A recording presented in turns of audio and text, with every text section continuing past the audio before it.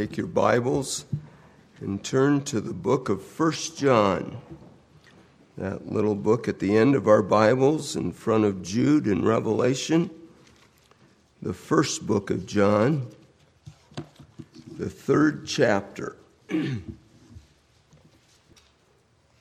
I'll be reading the first 10 verses of 1 John chapter 3. How great is the love the Father has lavished on us, that we should be called children of God. And that is what we are. The reason the world does not know us is that it did not know Him. Dear friends, now we are children of God, and what we will be has not yet been made known.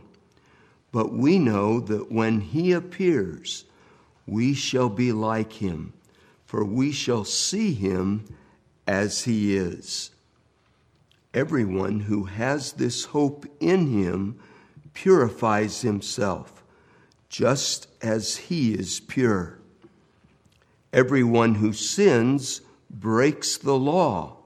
In fact, sin is lawlessness.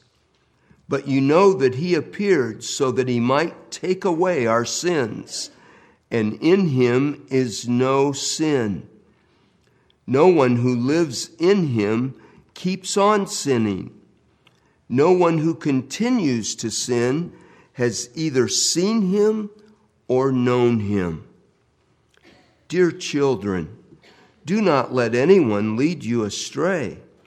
He who does what is right is righteous, just as He is righteous. He who does what is sinful is of the devil, because the devil has been sinning from the beginning. The reason the Son of God appeared was to destroy the devil's work. No one who is born of God will continue to sin, because God's seed remains in him. He cannot go on sinning because he has been born of God.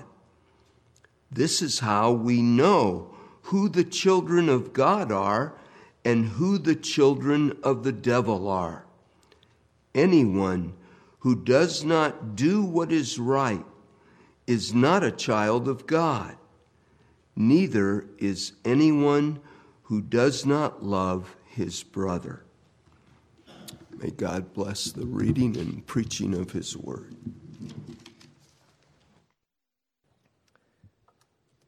See what kind of love the Father has given to us that we should be called the children of God. If I were to choose a favorite verse of this epistle, this would be it. The King James Version says, "Behold, what manner of love the Father hath bestowed upon us." Charles Spurgeon's commentary implores us to pry into this secret. Horeo is the word that's used. That is, behold or study what kind of love the Father has given us. John seems to express his wonder at God's love for sinners. His love is so boundless that Paul describes it as love that surpasses knowledge. We can only begin to comprehend it or measure it. Even so, the command here is to ponder God's love anyhow. No, we can't fully comprehend its breadth and its length and its depth and its height, but try. Just try. Consider how God created us for a perfect existence on a perfect earth in perfect unity with Him. And then consider how He watched as we turned our back on Him. Consider how He chose, despite our betrayal, to redeem us from the consequence of our sin by offering Himself as an atoning sacrifice on our behalf. Consider that He not only redeemed us by His blood, but He also brings us into His family, calling us His children. Most of us would refuse to pick up a hitchhiker on the side of the road because of the mere prospect of what he might do to us. But God brings His proven enemies into his home. He invites us to sit at his table. He doesn't ask, how often will these people sin against me and I forgive them 7 times? No, he says, I will forgive them 77 times through Jesus Christ, my Son. An infinite number of times, as Paul writes to the church in Ephesus. In him we have redemption through his blood, the forgiveness of our trespasses, according to the riches of his grace, which he lavished upon us in all wisdom and insight, making known to us the mystery of his will, according to his purpose, which he set forth in Christ as a plan for the fullness of time to unite all things in him, things in heaven and things on earth. In the ancient Greek world, people would get very excited when they would see a foreign ship approaching the local harbor. They'd stop what they were doing, and they would gather to watch it arrive. They'd study the configuration of the sails from a distance and try to determine where it came from. Of what country, they'd ask. What new things will they bring us? Of course, they didn't have the television or the internet to dull their sense and eagerness for learning and having new experiences, so the sight of a new ship was exciting. Behold, they'd say. Well, John uses that same language here. It's a little bit more subtle in the NIV, I realize, but he says, see, behold, what kind of love the Father has given us. Study it closely, with urgency, and with astonishment. Marvel at God's love the way the disciples marveled at Christ when he calmed the sea. With their jaws on the floor, they asked, what sort of man is this, that even the wind and the sea obey him? Well, what sort of God is this, that he gave his only Son, that whoever believes in him should not perish, but have eternal life? And as you meditate on the astonishing love of God towards sinners, you should also consider what it accomplishes. See what kind of love the Father has given us, John writes, that we should be called children of God. And so we are. In the Bible, salvation is described using many different expressions, different analogies. Sometimes Scripture portrays God as redeeming slaves from their former master. Sometimes salvation is compared to a marriage between a husband and his wife. Sometimes we read of God legally adopting sons from Adam's fallen family. And sometimes people are born all over again into an altogether new life where God himself is their Father. And I think you'll agree there's something special about the designation here, children of God. When we think of God as our master, for instance, we probably think of him as an authority figure. Perhaps we think of the way he provides for us and he protects us, as a good master does. And maybe we think of him at times as our bridegroom, and then the relationship seems a little bit more intimate. But when we think of him as our Father, that seems to combine the best characteristics of both, doesn't it? He's our authority, he's our provider, he's our protector, while we also enjoy a very sweet personal relationship with him as his children. The Bible describes how we became children of God in 2 ways: adoption and birth. Evidently, John prefers the birth analogy. He uses the expression born of God or born of him at least 6 times in this epistle. To my knowledge, he refers to adoption only once in all of his writings. And even then, it's kind of funny. He can't help himself but to mix his metaphors and sort of combine adoption and birth into the same analogy, same sentence. Actually, briefly, let's turn over to John's account of the gospel. Look at John chapter 1. John chapter 1, starting at verse 12. John writes, To all who did receive Christ, who believed in his name, he gave the right to become children of God, who were born not of blood, nor of the will of the flesh, nor of the will of man, but of God.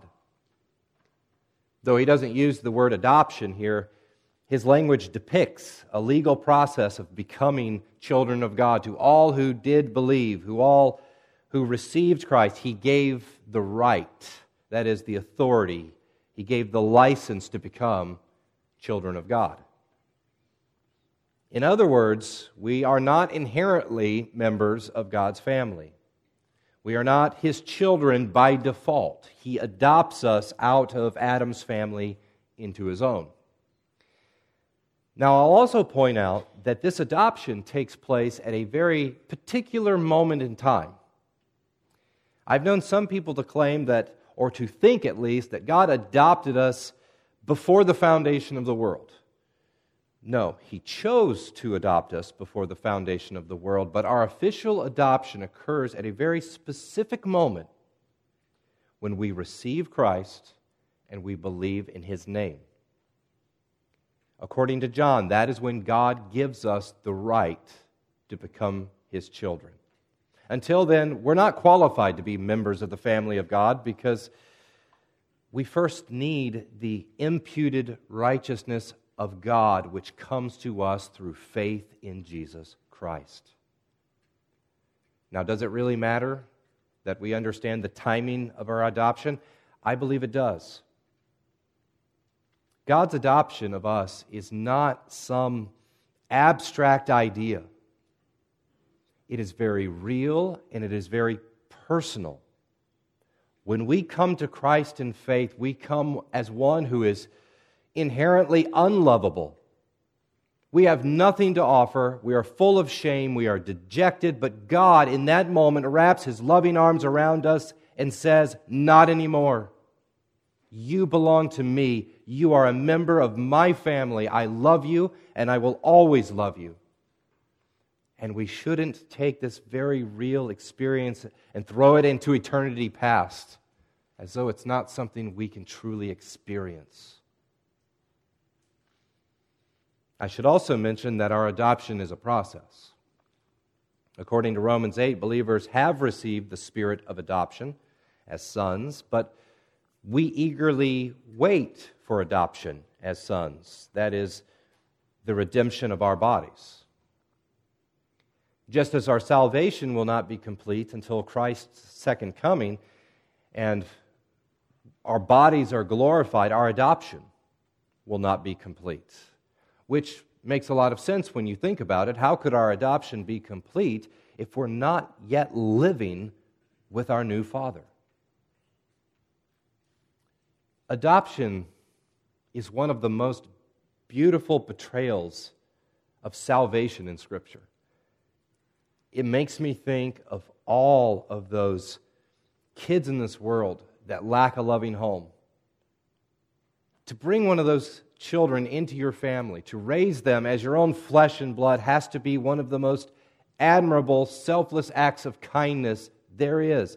It is certainly nothing short of godly, because God himself has given us the example. Even so, we can't ignore the significance of also being God's children by birth, not natural birth. We are born, John says, not of blood, nor of the will of the flesh, nor of the will of man, but of God. God is not only willing to bring sinners into his family, but he also considers us his own, as though he gave birth to us himself, which he did by giving us new life. When we were dead in our trespasses and sin, he made us alive together with Christ. In C.S. Lewis's Screwtape Letters, where, a seasoned demon is teaching a younger demon how to steal people away from God, Screwtape at one point tells his apprentice, the enemy, that is God, has a curious fantasy of making all these disgusting little human vermin into sons. You know, I read of a converted Hindu man who attempted to translate 1 John into his native language, and here's how he translated 1 John 3:1. See what kind of love the Father has given us, that we should be allowed to kiss His feet. When asked why he strayed so far from what the text actually says, he replied, "Children of God? That's too much, too high." He couldn't bring himself to write it. But it's not too much. It's not too high, because it is the reality of all of God's redeemed people. We are born of Him. He has made us alive together with Christ. He makes all these disgusting little human vermin into actual sons. The Christian has more than enough reason to rejoice over what God has done by graciously adopting us into His family, but there's even more for which to praise Him. He also gives birth to us. He calls us His legitimate children. The implication is that we inherit His traits and His nature. We are like our Father. As the book of Ephesians says, we are created after the likeness of God in true righteousness and holiness. With that, let's return to 1 John 3. To understand what John says next, we need to know the circumstances which prompted him to write this letter in the first place. The early church was devastated by the emergence of false teachers and insincere believers. And unfortunately, these people did not leave quietly. In chapter 2, John said, "I write these things to you about those who were trying to deceive you." They came in, they first embedded themselves in the church, and then it would seem they attempted to tear it apart from the inside out by speaking twisted things to draw away the disciples after them. And though they surely knew that they couldn't deceive everyone, they tried to take as many with them as possible. We often use the word heresy to describe false doctrines. Literally, the word refers to a choice or a faction. And the reason we apply this term to unorthodox teachings is because whenever someone denies the truth and embraces a lie, he inevitably creates a faction by his choice. So if a group of people believe the sky is blue, for example, and someone says, "No, I think the sky is green," a faction is made, right? One group believes the sky is blue, the other believes it's green. The latter, the green group, has committed heresy. Not only because he believes something contrary to the truth, but also because he has caused division. And we sense the conflict present in John's day when he writes, "The reason why the world does not know us is that it did not know Him." J.B. Phillips paraphrases the text this way. I think it's a great paraphrase. "Consider the incredible love that the Father has shown us in allowing us to be called children of God. And that is not just what we are called, but what we are. Our heredity on the Godward side is no mere figure of speech, which explains why the world will no more recognize us than it recognized Christ." So the church, they watched fellow Christians turn their back on the truth of Jesus Christ, and consequently, the church itself.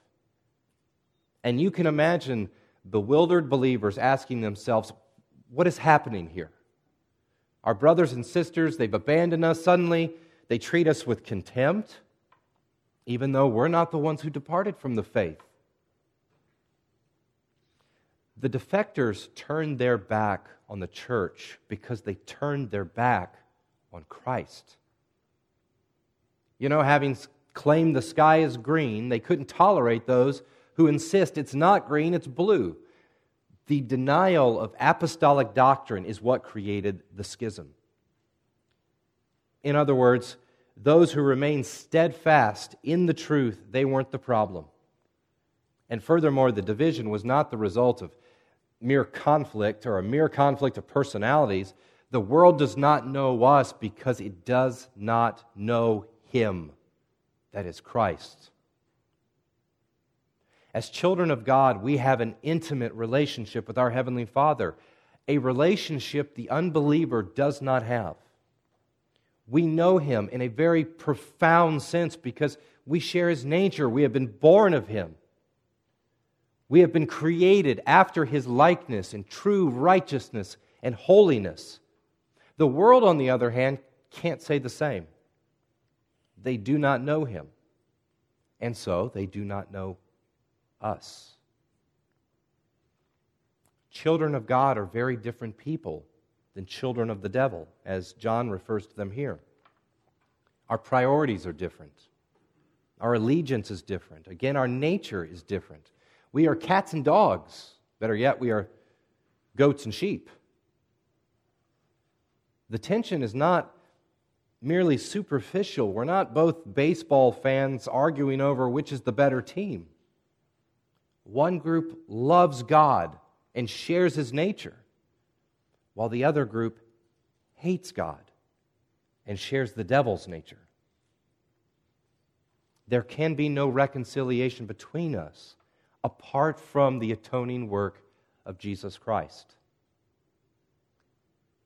Paul says in Ephesians, "Now in Christ Jesus, you who were once far off have been brought near by the blood of Christ. For He Himself is our peace, who has made us both one and has broken down in His flesh the dividing wall of hostility, that He might create in Himself one new man in place of the two, so making peace." But as God once said of Israel, "All day long I have held out my hands to a contrary and disobedient people." The real tragedy is not that false believers sometimes join themselves to the church as they did in John's day. The real tragedy is that they remain so blinded by the god of this world that they never see the light of the gospel of the glory of Christ. God mercifully holds out His hands to them, saying, "Let the one who is thirsty come. Let the one who desires take the water of life without price." Needless to say, when unbelievers refuse to come, the dividing wall of hostility remains in place. Tension between them and the church continues. They may feign peace for a while, pretending to be Christians, maybe even deceiving themselves for a while, but it can't last, as 1 John makes evident. Heresy becomes inevitable. They don't believe the truth, so factions exist which eventually become manifest, and in the end, the two sides are at odds with one another. That's what's happening here. So in light of uncertainty and confusion caused by those who claim to be Christian but eventually denied the faith, John offers what I interpret to be a word of encouragement as well as some clarification on what's happening. "Beloved," he writes, "we are God's children now, and what we will be has not yet appeared, but we know that when He appears, we shall be like Him, because we shall see Him as He is." Now, the dilemma we face at this moment is that our divine transformation takes place on the inside. You know, you stand the child of God next to a child of the devil, and you won't see a tangible difference just looking at them. In turn, believers may find themselves asking, how can I be confident of my salvation? It seems the evidence that I'm a child of God isn't readily apparent. Well, John answers this kind of hypothetical question by affirming that God's children are His children now, though we are not yet completely transformed. In other words, our nature has changed. If anyone is in Christ, he is a new creation. The old has passed away, behold, the new has come. Yet, we are still living in corrupt flesh, on a corrupt planet. We groan right along with all of creation as we eagerly wait for the adoption as sons, that is, the redemption, the resurrection, the glorification of our bodies. Ultimately, when Christ appears at the end of time, we shall be like Him. We shall be perfectly conformed to His image. There won't be any confusion on that day. The difference between God's people and everyone else will finally be tangible. It will be abundantly clear for all to see. In the meantime, we hang on to hope that Christ is coming again. Verse 3, and everyone who thus hopes in Him purifies himself as he is pure. The Christian's life is characterized by his or her unyielding desire to see Christ and to be like Him. And these two things have a direct connection to one another. Glance for a moment back at chapter 2. In the previous passage, John shows us the connection between practicing righteousness and having confidence at His coming. He tells us that everyone who anticipates His coming, everyone who thus hopes in Him, purifies himself as Christ is pure. We are currently striving to become like Him, though we won't be completely like Him until He appears. And we will be like Him because we shall see Him as He is. In other words, we shall see Him rather than shrinking from Him in shame, as the previous chapter tells us. When the brightness of Christ appears, God's children, those born of Him, those who practice righteousness and purified themselves, will see Him and will have confidence, while everyone else turns away from Him in shame. They'll hide their eyes, while God's children behold their Lord and Savior as He thoroughly completes our transformation into His image.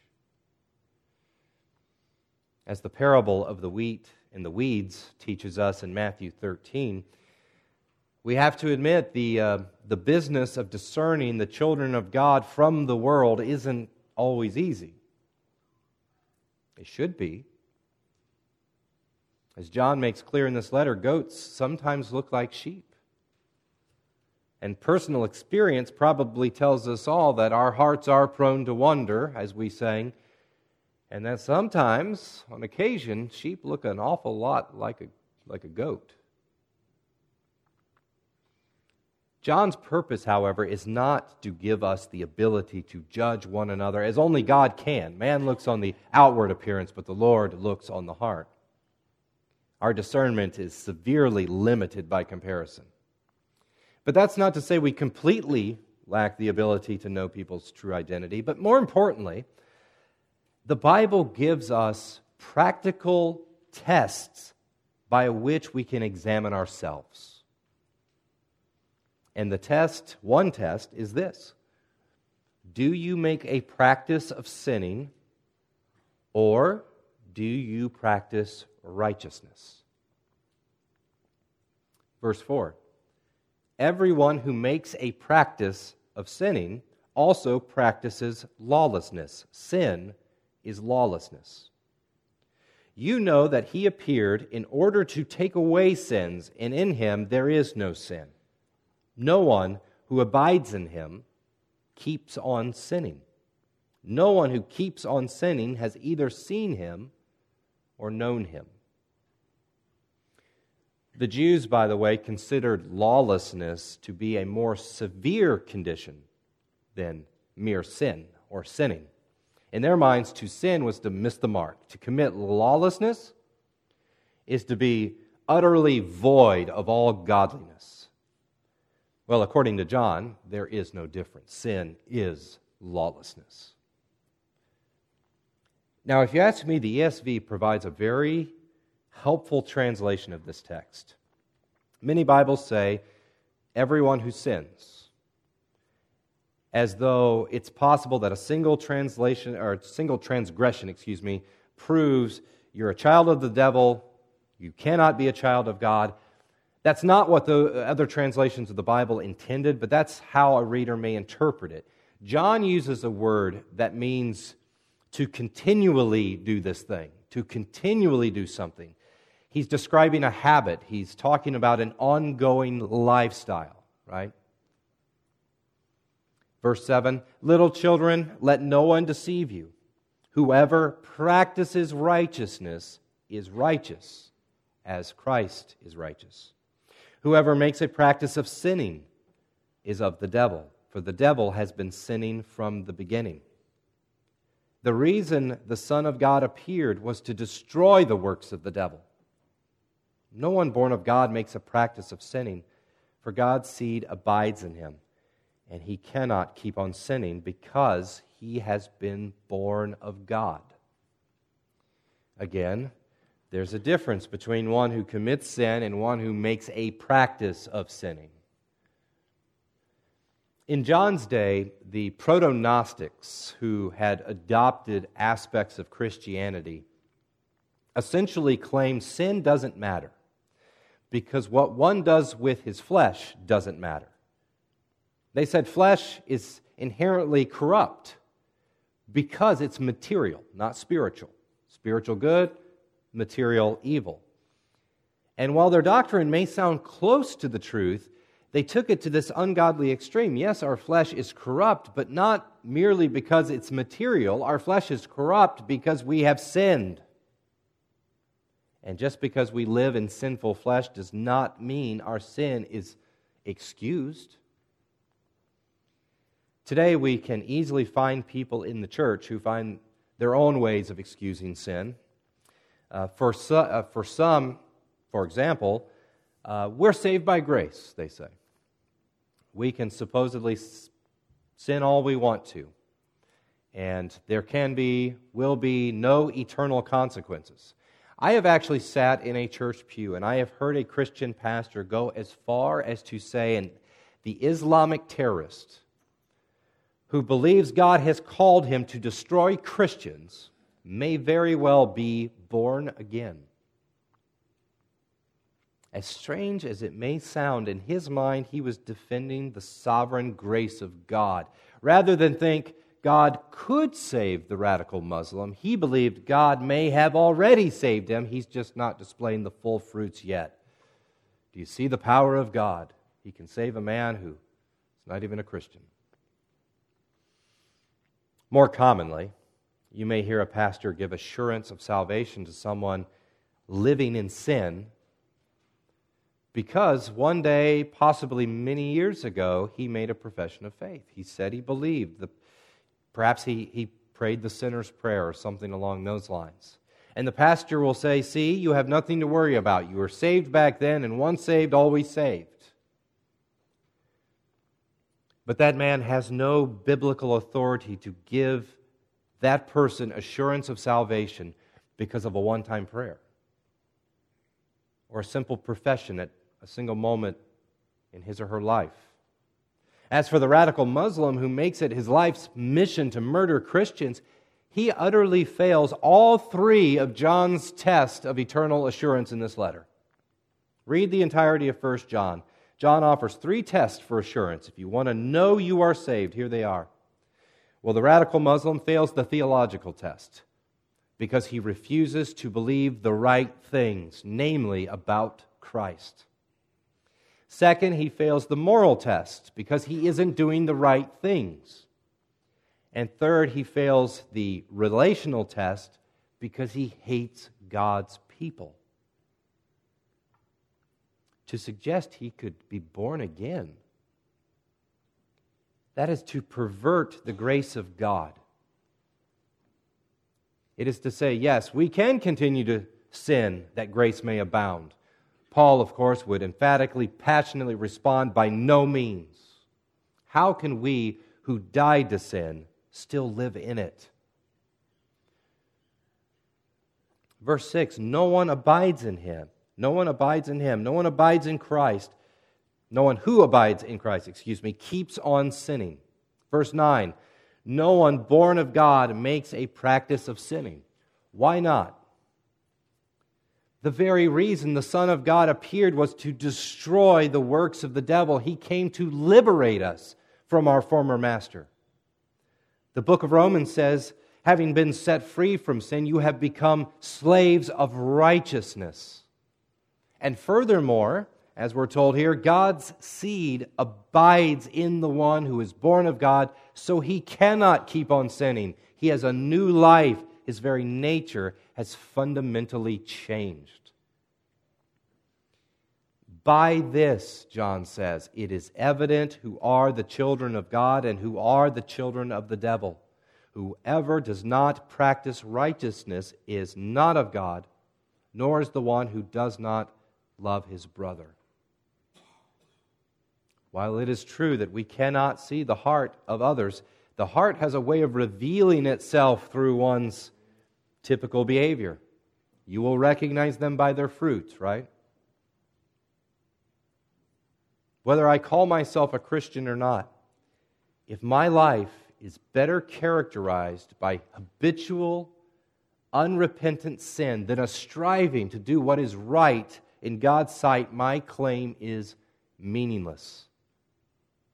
If, on the other hand, my experience is like that of Paul, I delight in the law of God, in my inner being, but I see in my members another law, waging war against the law of my mind and making me captive to the law of sin that dwells in my members. The born-again Christian isn't sinless by any means, but he or she loves Christ, loves His Word, and loves His disciples. He or she will sin, but sin will be a struggle for him or her, like it was for Paul. It's not easy anymore. I believe John's audience, both past and present, can find a great deal of comfort in this passage. The people who abandon the faith, they're not children of God losing their salvation. Look at their life, John says. Their beliefs, their behavior do not reflect the divinely transformed heart of a child of God. They may have put on a great show for a while, but consider the whole. They were never saved in the first place. More importantly, more pertinent to us, we can examine ourselves and we can discover God's seed abiding in us. Your love for the truth of Christ is evidence of the new birth. Your desire to follow Him better and better, as many times as you may stumble, is proof you are a child of God. Your love for God's family is assurance of your salvation. And with all of that in mind, now we take a step back and once again behold what kind of love the Father has given us that we should be called children of God. Never stop studying His love. Never stop marveling at it. Pry into this secret daily. And as you do, your confidence will grow, and you will know, as John says at the end of this letter, that you have eternal life. And if you don't know God's love, if you feel yourself on the outside of everything I've said this morning, thinking to yourself, what is this love? I've never felt an intimate connection to the Heavenly Father. I will tell you two things. First, it isn't too late. The Spirit and the bride say, "Come." Let the one who is thirsty come. Let the one who desires the water of life come. Take it freely, without price. By God's grace, it is free to you. And second, you will discover this love only through Christ. There is no salvation in anyone else, for there is no other name under heaven given among men by which we must be saved. Everyone who calls upon the name of the Lord shall be saved. Call upon Him while there is still time. confess your sins, turn your gaze toward heaven and cry out to Him, Lord, make me to know your love. Save me. And I trust He will. See what kind of love the Father has given to us. In closing, let's sing of His love. Here is love, vast as the heavens, countless as the stars above, are the souls that He has ransomed, precious daughters, treasured sons. We are called to feast forever on a love beyond our time. Glorious Father, Son, and Spirit, now with man, are intertwined. Let's pray. Heavenly Father, it is so sweet, so wonderful to be able to address You in just that way. Heavenly Father, our spirit, Your Spirit, confirms to our spirit that we are able to call out to You, Abba, Father, that we are able to turn to You in all times, times of plenty, times of lacking, times of prosperity, times of trouble. And we know that You love us and that You care for us in every little thing that is going on in our lives. You are overseeing. You are protecting us. You are providing for us. You are guiding us. And You are forever loving us. Help us, Lord, to marvel at this great love that not only chose us, adopting us into Your family, but securing that adoption through the death of Your own Son, Jesus Christ, on the cross. Let us behold it new every single day. Let that be part of the mercies You give, that we see that love and we marvel all over again. We thank You and praise You. In Christ's name, amen. Amen. May we leave here with our hearts beholding the love of God and our Savior. Amen.